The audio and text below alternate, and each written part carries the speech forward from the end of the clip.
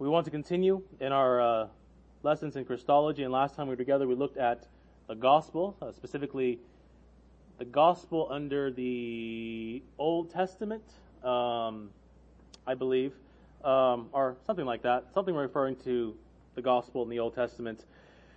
But this evening now, we're going to look at the gospel with regard to the benefits of the gospel. And we're not going to look at every single benefit that the gospel brings to us. We can think about many things that the gospel brings to us as far as benefits go. We can think of justification. We can think of the righteousness that Christ gives to us, that the Father no longer sees us as an enemy, but sees us clothed in His Son. Thereby, He loves us in the way that He loves His Son. We can think of sanctification, and that is the Holy Spirit given to us so that we may live properly unto God, but also be conformed to the image of Christ. And we can think of other things as well. But this evening, saints, I want us to consider, and this is something that we all need to keep, to be reminded of, and we need to sometimes be retaught these things. But I want us to consider the doctrine of reconciliation, and also what follows from that, and that is the doctrine of adoption. So, the great benefit of the gospel, the twin benefits we can say, is the doctrine of reconciliation, and then also the doctrine of adoption. Reconciliation, one of the great benefits of the gospel. If you were to, one goes to a work site and applies for the job, and usually the employer will tell them of the great benefits that they may receive, health care and all these other things that will be of use to them. But saints, what are the benefits of the gospel of Christ? What are the great benefits of believing upon Jesus Christ? And I would say that among all the benefits of Christ, reconciliation is definitely up there as far as some of the top shelf, you can say, benefits of our believing upon Christ and Christ saving us. What is reconciliation? What is reconciliation? Reconciliation, simply put, is the restoration of friendship. Reconciliation is the restoration of friendship. It is the removal of the barrier that separates two parties. To reconcile is to restore that which was lost. And practically speaking, the Bible calls us to be people of reconciliation. Ephesians chapter 4, verses 32 rather. Be kind to one another, tender-hearted, forgiving one another as God in Christ forgave you. Hebrews 12:14, strive for peace with everyone, and for the holiness without which no one will see the Lord. Saints, the great ethic of the Christian life is indeed love. And love expressly shows itself in forgiveness, and in always striving for reconciliation. That is to say, when one offends us, the moment they offend us, we must decree within ourselves, we must say to ourselves, that when that person asks for forgiveness, I will be ready and willing to forgive them. I will say to myself, when I am offended by one, that I am ready and willing to forgive them. Now, why do I say that? Because it is our Lord, it is our triune God who has decreed to forgive us when we sin against Him. And we are to have that same attitude when it comes to reconciliation, that when one offends us, we say to ourselves, when they come to us in true repentance, I will forgive them. But saints, why do we need to be reconciled? For to be reconciled means someone has offended the other. Someone has offended the other. And friends, has not the greatest offense that has ever been when our first parents sinned against God in the garden? Has not the greatest offense been when our first parents and us in our first parents sinned against God in the garden? Has there ever been in history of man a more heinous, a more evil, a more wicked offense than what our first parents committed against God. God gave Adam all that was needed to reach his supernatural end. He placed Adam in a beautiful garden. He gave to him a helpmate. But Adam freely chose to go his own way. Adam allowed the serpent to seduce him and his wife, and in that seduction, the desire for complete autonomy was birthed. In other words, the desire to be apart from God, to have an array of options before him without any influence to choose, without the holding of hand of God. Therefore, Adam desired to live according to his own law, and so let go of the hand of God. And friends, we can say that when Adam let go of the hand of God, it is that moment when Adam separated us from God. When Adam chose to let go of God's hand, then Adam separated us from God. When Adam sinned in the garden, a great wall was built between us and holy God. As a result, us sinners, us and Adam, defined by our sin, we are at war with God. In our sin, united to Adam, we are great enemies to God. Colossians 1:21, and you, who once were alienated and hostile in mind, doing evil deeds. Romans 5:10, for if, when we were enemies of God. Ephesians chapter 2, verse 12, remember that at one time you were separate from Christ. Friends, if there's anything that the Bible explicitly says, is that we, who once were friends with God, because of Adam and Adam's sin, and because of our sin, are now enemies of God. And this is kind of hard for us to really think about. I mean, I'm sure many of you in your life have made friends, and then eventually you became enemies. I mean, maybe when you're in 4th grade, 5th grade, or something like that. That tends to happen when we're younger, right? We have best friends, and then we quickly become enemies. And you know what it's like, saints, to live in tension with someone who is your enemy. I mean, we have people across the water and across the pond and across the land who view us, America, as the enemy. And saints, how much more then should we think about our relationship to God when we were enemies to Him? When we were enemies to Him. When God was our enemy. So friends, in light of this, how do we find ourselves back into friendship with God? In light of this dividing wall between sinful man and holy God, this great chasm, this infinite distance between us and God, how does the great bridge be reconciled back together? In fact, the more I reflected on this point, saints, the more I thought about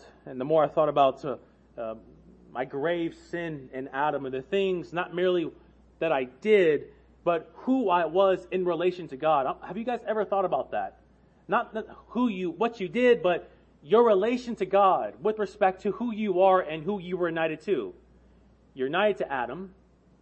So how does God look upon sin in those who sin? And I asked myself, in light of this contemplation of who I was in relation to God in my sin in Adam, I asked myself, and how did I ever sleep at night? How did I ever go to bed with peace, knowing that I was at war with God? And at any moment, God could strike me down. At any moment, He can not cause me to wake up. At any moment, He can just wipe me out from the face of the earth before I even repented and believed upon Him. That's the thing that we are to plead with our unsaved family members and friends. Do you understand, family member and friend, that you are at war with God? How are you able to sleep at night? Do you not understand the grave war that exists between you and God? And God will ultimately win. God will ultimately win this war. Which now allows us to look at the source of reconciliation. The source of reconciliation. Again, we are at an infinite distance between us and God.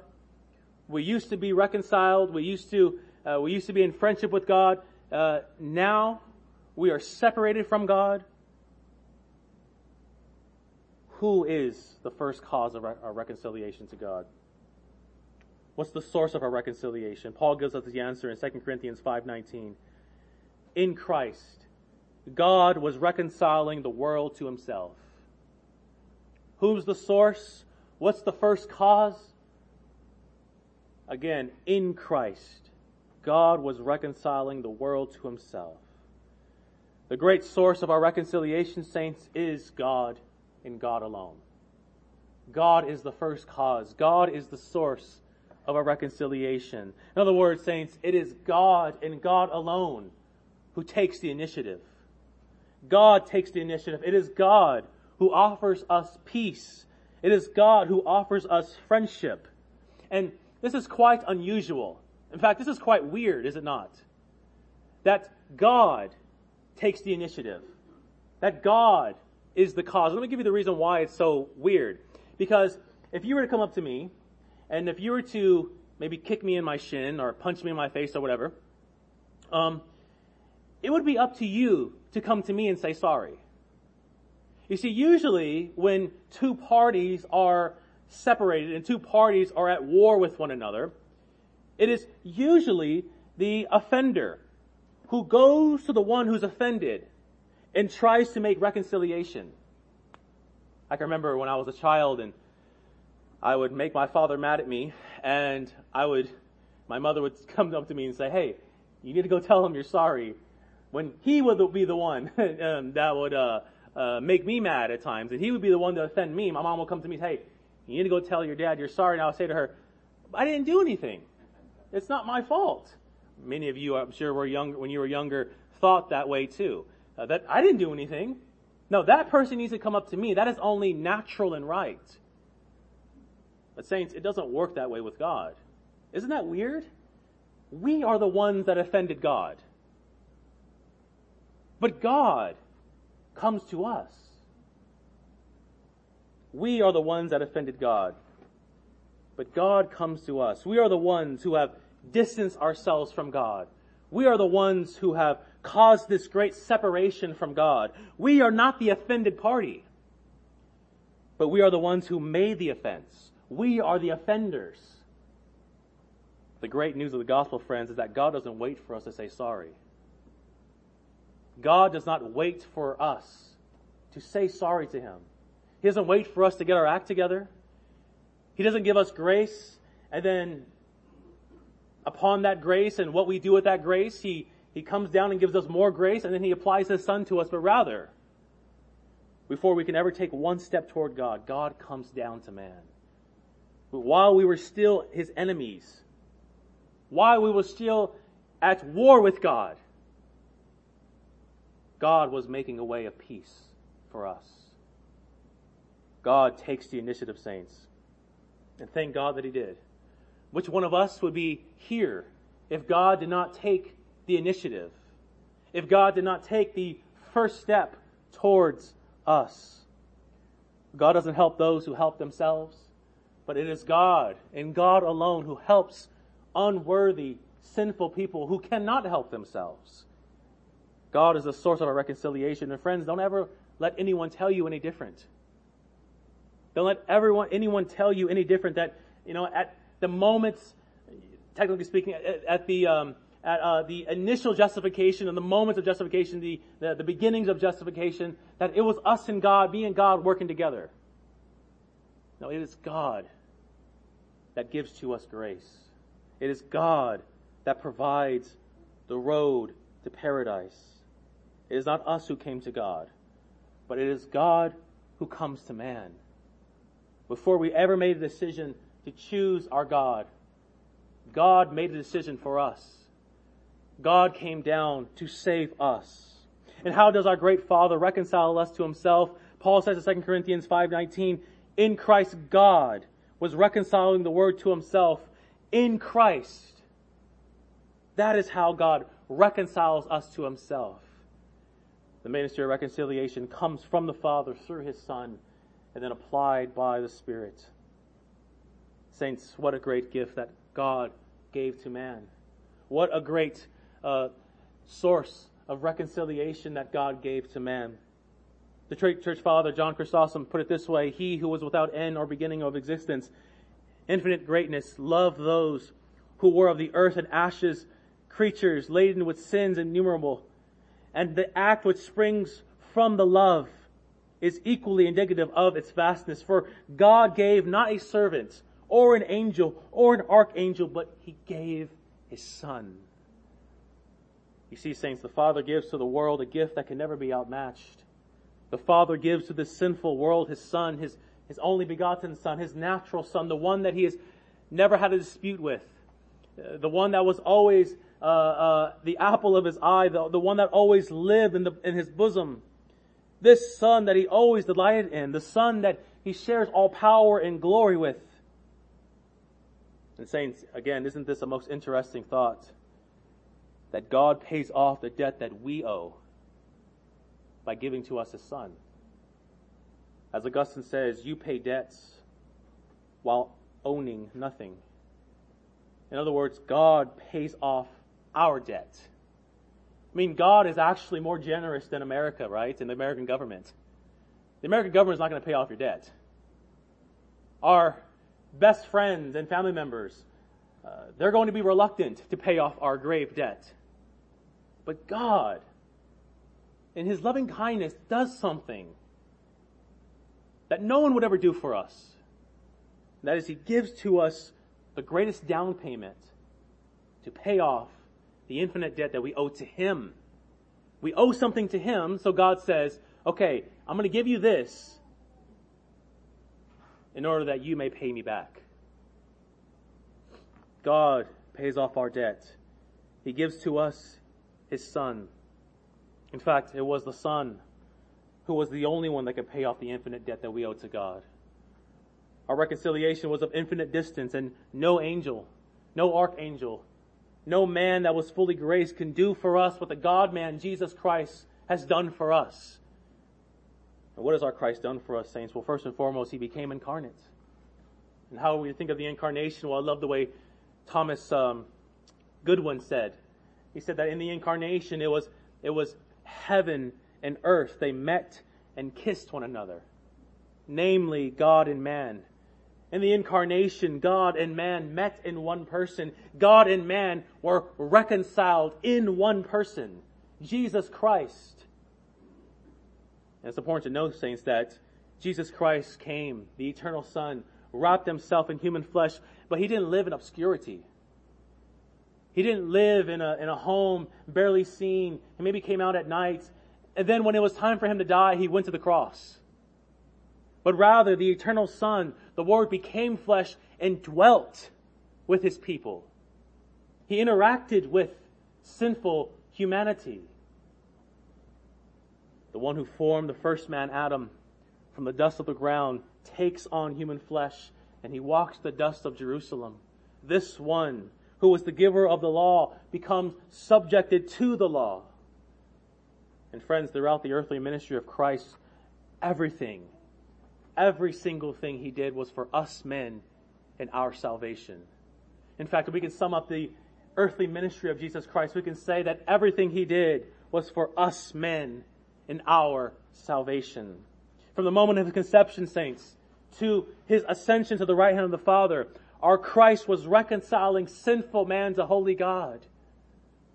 And on the cross, our infinite substitute offered an infinite sacrifice of satisfaction to appease our God's infinite justice. Our God shows forth His eternal love for us in Jesus Christ. And it's important to note, saints, that as A.W. Pink says, I actually have on my notes, A.W. Punk, it is not that there was insufficient love, and that was Apple's fault. It is not that there is insufficient love, and this is wonderful. It is not that there is insufficient love in God to save sinners without the death of His Son. I love that first point there, right? Again, it's not that there is insufficient love in God to save sinners without the death of Christ. In other words, does God need to send His Son in order to show forth His love? But that He determined to save them in such a way as gloriously exhibited His righteousness too. While I agree that the cross exhibits our God's righteousness, Well, I'll agree that the cross exhibits for us God's view of sin and how he detests sin. I also agree that the cross puts on display visibly before the world God's great love. A.W. Pink goes on and says, he did not choose to receive sinners into his favor without giving public expression. Isn't that a beautiful line there? That God does not choose to receive sinners, although God could choose. God could choose to receive sinners. But he did not decree to save sinners and to receive sinners into his favor without giving some public expression of his love towards sinners. He could say, I love you, and reconcile us to him. But God says, I'm going to go a step further. I'm going to show forth my love for my people in the public giving of my Son. I mean, words can be words, but until words are put into action, then what are the words? A man can tell his fiancé or his girlfriend that I love you so much until the girlfriend says, okay, if you love me, then let's get married. Show your commitment to me. Well, likewise here, saints. God shows forth his love by visibly showing forth his love. Visibly giving us a public expression of his eternal love for us. And saints, in this message, this is the message that we are to preach to the unsaved. In fact, this is what Paul says in 2 Corinthians 5:19-21, that Christ, our God, has committed us, he committed us the word of reconciliation. Therefore, we are ambassadors for Christ, as though God were making an appeal through us. We beg you on the behalf of Christ, be reconciled to God. We are to preach to sinners. We are to preach to the unsaved that Christ has died for sinners like you and I. That our Savior is a friend to sinners, and by his blood he has opened the gates of paradise. And when you do so, if you preach that message of reconciliation accurately and faithfully, it is not you that is speaking, but it is God through you that is speaking. Friends, this point really highlights the willingness of God to be reconciled to man. This is something, I'm reading a book right now on universalism. And one of the questions that keeps arising is that, well, God could save everyone if he chose. God could save if he wanted to, and undoubtedly. It's not without the bounds and the power of God to save everyone if he so chose. But is God willing to save everyone? Is God willing to save every single person? We know that God can save us. We know God has the power to bring us back into fellowship with him, but we have to ask, saints, is he willing? Is he willing? And the answer is found in God's Son, Jesus Christ. When the Father sends his Son, it was God saying to mankind, I know you have offended me, but I'm willing to forgive you. Isn't that the beauty of what God says to us in giving forth his Son? I know that you have offended me gravely. And I know you are unworthy of forgiveness, but I'm willing to forgive you. Here's my Son. In light of present circumstances, in light of our hostility towards God, God sent his Son. In fact, this morning I preached from Ezekiel chapter 1. And the context of Ezekiel 1, I preached it before. The context of Ezekiel 1 is the people of Israel have been exiled from Babylon. They're living 1,000 miles away from their homeland. And in the minds of the people, they might be asking themselves, God is not for us any longer. I mean, look at the present circumstances that we're in. We're no longer in our land. There's no more temple. There's no more priests. Where is God? And God then gives a vision to Israel's prophet and priest. When all thought that God wasn't there, that God was telling his people that you may have lost your land, Israelites, but you have not lost me. And saints, that is how we are to think of God sending forth his Son. That yes, even though you have lost friendship with me, even though I have kicked you out of the garden, I have locked the doors, shut all the windows, you have not ultimately lost me. You've lost the garden. You've lost supernatural grace. You've lost the rewards that I was to offer to you. But you have not finally lost me. And how do we know that? Again, Jesus Christ. God says, you have not fully and ultimately lost me because I am giving to you my Son. I'm giving to you my Son. What this means, saints, that is, God is not limited to present circumstances. God is not limited by circumstances. Maybe you've been praying for years over your unsaved family member or friend, and you have yet to see any fruit. Maybe you've been praying for years for yourself that God would cleanse you and remove you from this sin that keeps being a thorn to your side. Friends, know that no one is beyond the saving grace of God, but also no one's beyond the help of God. In light of present circumstances, in light of present conditions, God is not limited in any way, shape, or form. Now, friends, as we move on, what is the great news of reconciliation? What is the ending point, the apex of reconciliation? Because we aren't to think that the gospel news, and the good gospel news rather, stops at reconciliation. That those who are at war with God are now at peace with God. That is great. But does it get any better than that? And of course it does. The great apex of the gospel is found in 1 John 3:1. See how great a love the Father has bestowed upon us, that we would be called children of God. Friends, the great apex of reconciliation is adoption. The great apex of reconciliation. Where does reconciliation lead to? It leads to adoption.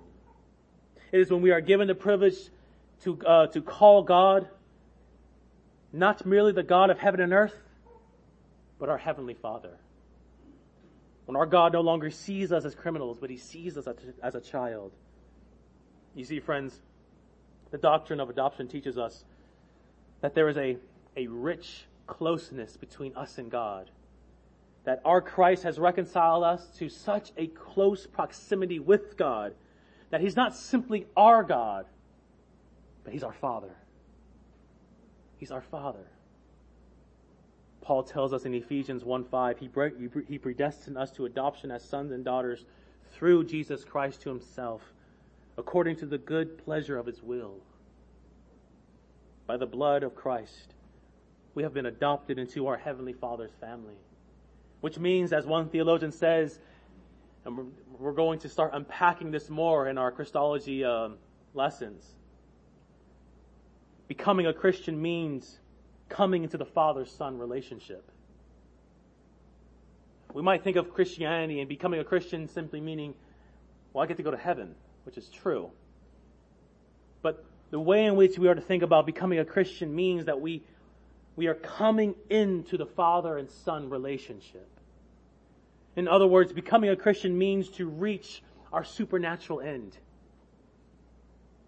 That is, to participate in the mutual love relationship between the Father, Son, and Holy Spirit. And friends, this is the gospel's highest and greatest promise. This was what was offered to Adam, a hyphen communion bond.